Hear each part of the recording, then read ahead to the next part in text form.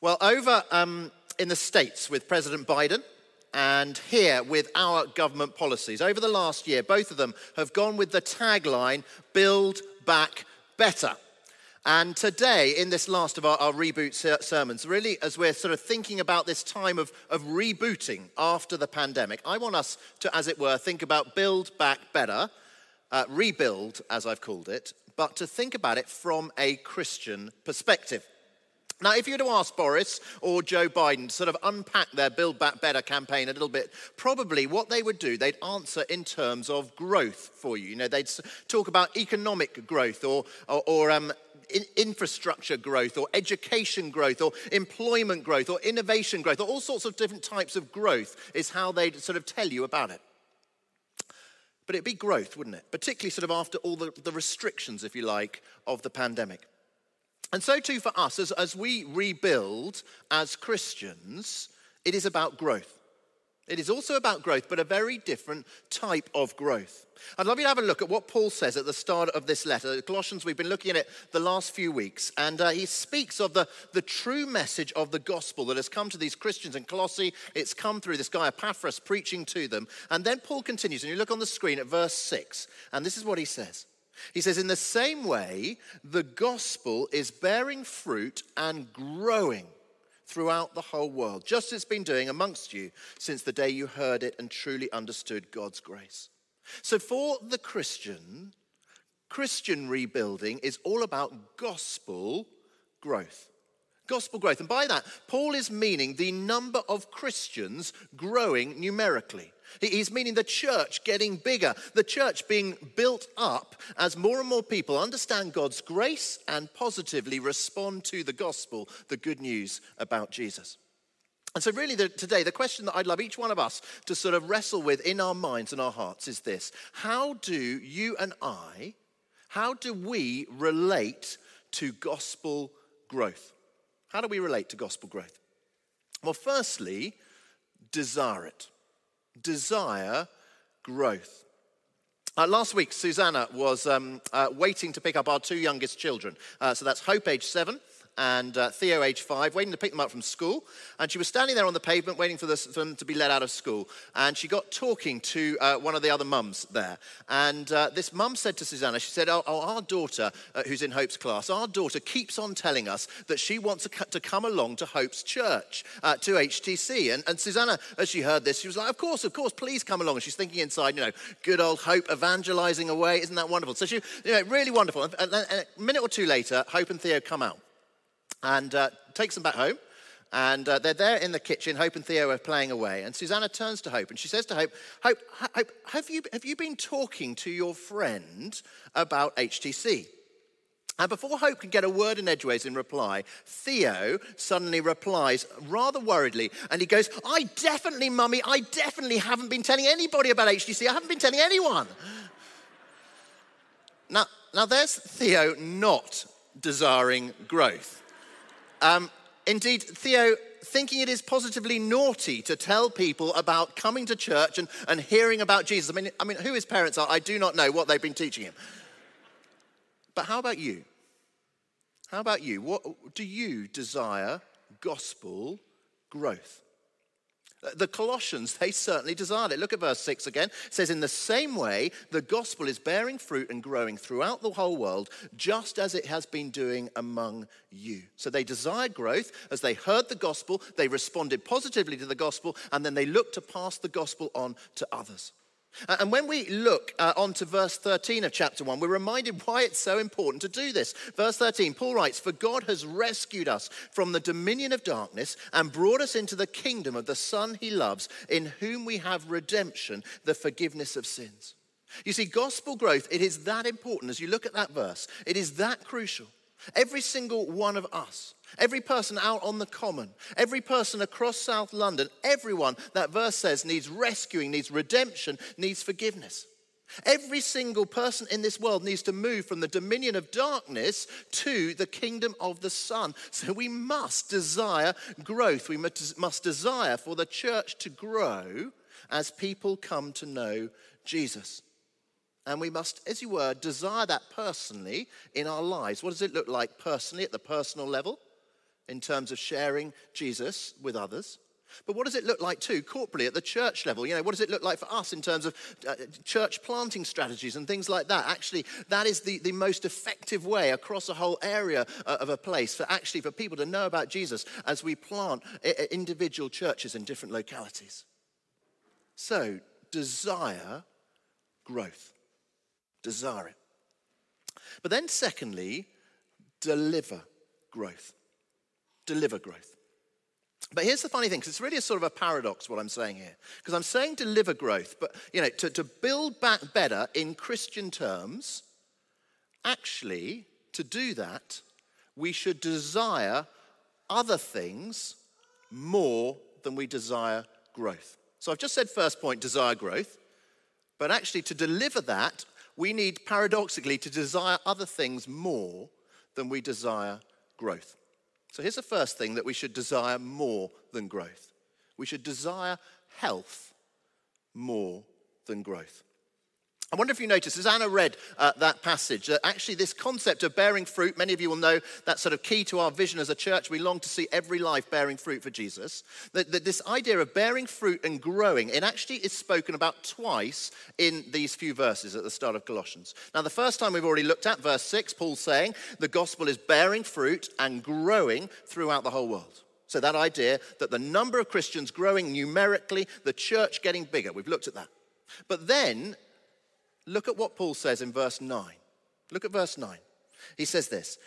He says, we continually ask God to fill you with the knowledge of his will through all the wisdom and understanding that the Spirit gives, so that you may live a life worthy of the Lord and please him in every way, bearing fruit, that's exactly the same word as in verse 6, bearing fruit in every good work, growing, again, exactly the same word as in verse 6, growing in the knowledge of God. So can you see there the difference between what's going on in verse 6 and what's going on in verse 9? In verse 6, this growth, this bearing fruit, is all about growth in numbers of Christians. But in verse 9, the bearing fruit and growing is about growth in the spiritual health of each individual Christian, of you and me. In verse 6, it was quantitative growth, more Christians. In verse 9, it is qualitative growth, each Christian growing in spiritual maturity. You see, in terms of us as a church, actually the key for us is not actually church growth, but church health. If each of us, if we are genuinely spiritually healthy, if we as individuals, if we are bearing fruit in every good work, if we're growing in the knowledge of God, if we are healthy, then we won't have to sort of struggle and strain for HTC to grow in numbers. It just will, because a healthy plant grows, a healthy child grows, and a healthy church grows. We should desire church health. And if you like, one of my jobs that I see, that is one of my roles as rector at HTC, is really, if you like, to discover and to remove growth-restricting barriers in our church life. To remove those growth-restricting barriers so that we can be healthy, so that normal, natural, healthy growth can occur in this church. And let me just quickly give you two very different examples of potential current growth-restricting barriers in the life of our church. First barrier is this: us not speaking about Jesus in our day-to-day lives.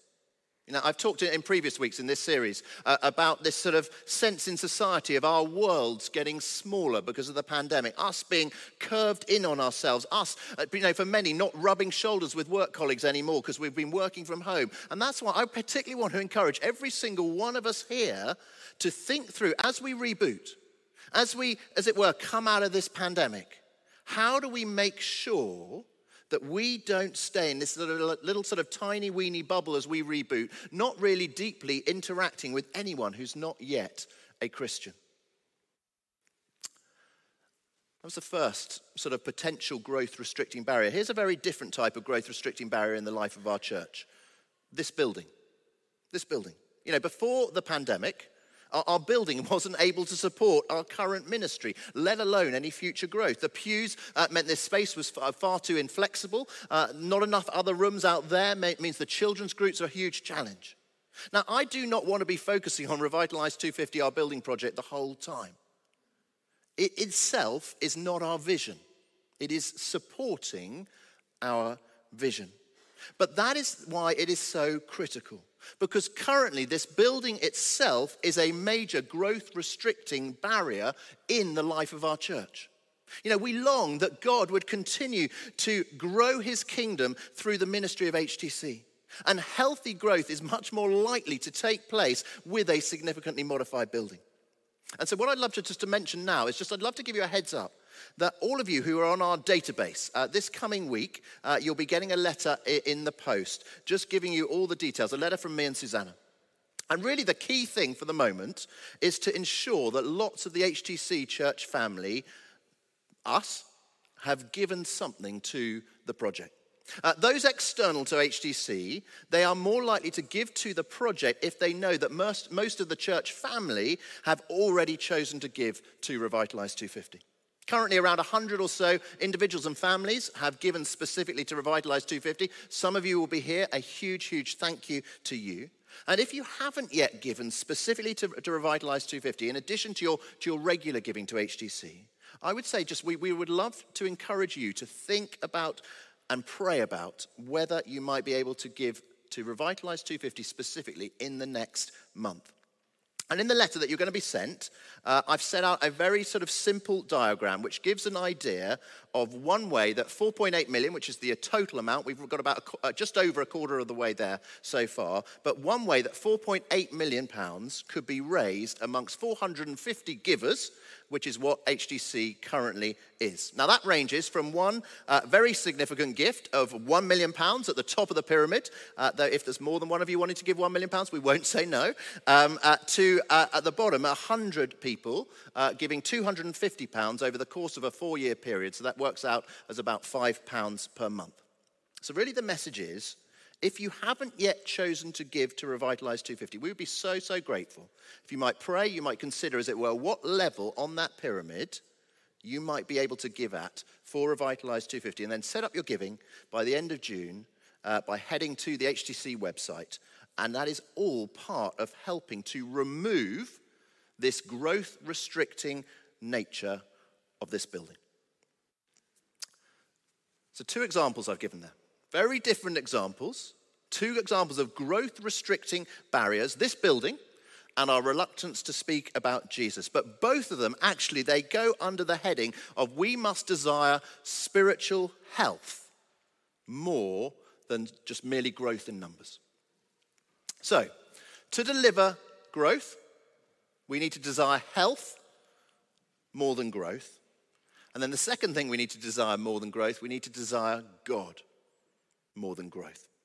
See, there are 2 dangers with thinking about growth. One is to abdicate all responsibility for church growth, and as a church do sort of, no planning, no strategizing about the different ministries of our church. But there is an opposite danger, and that opposite danger is actually far more deadly. And that is to assume all the responsibility for church growth, when the reality is all our plans, all our procedures, all our programs, they are worthless without God's anointing.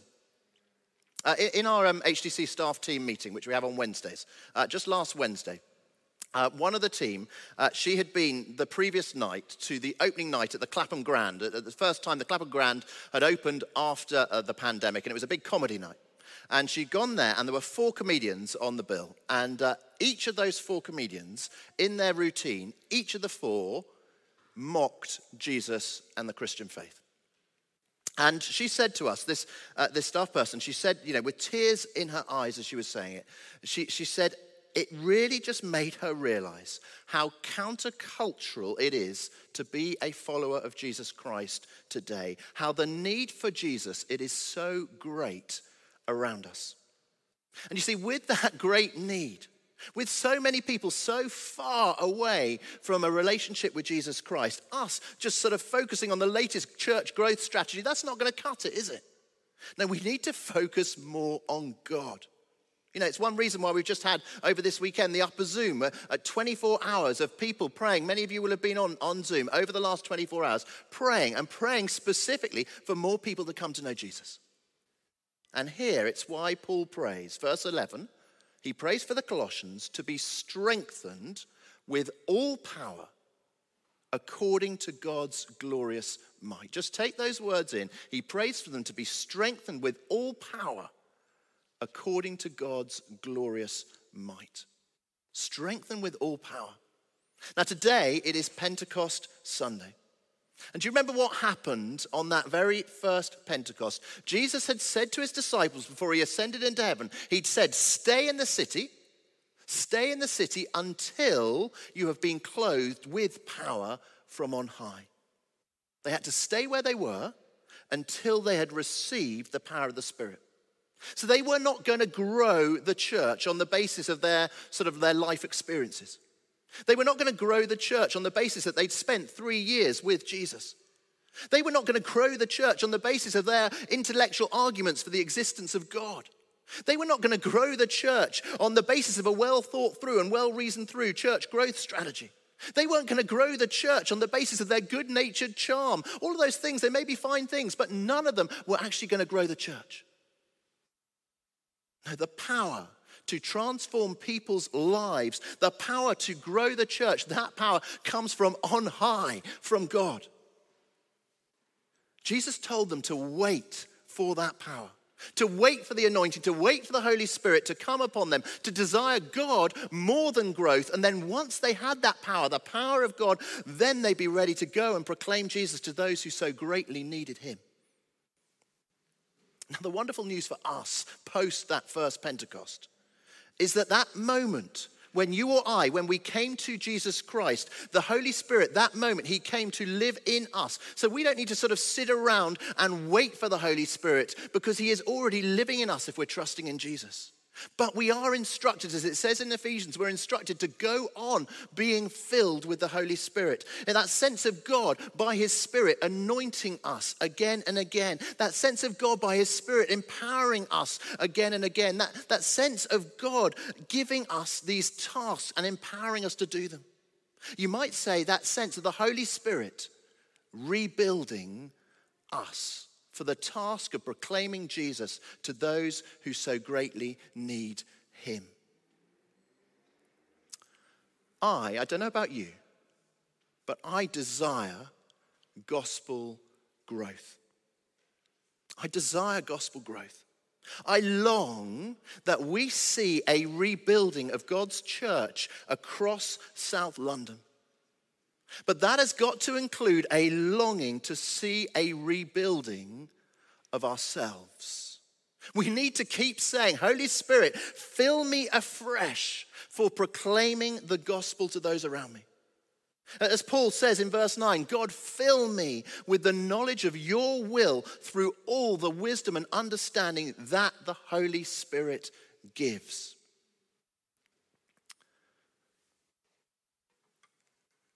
There's a little chorus. I think it was written about 100 years ago.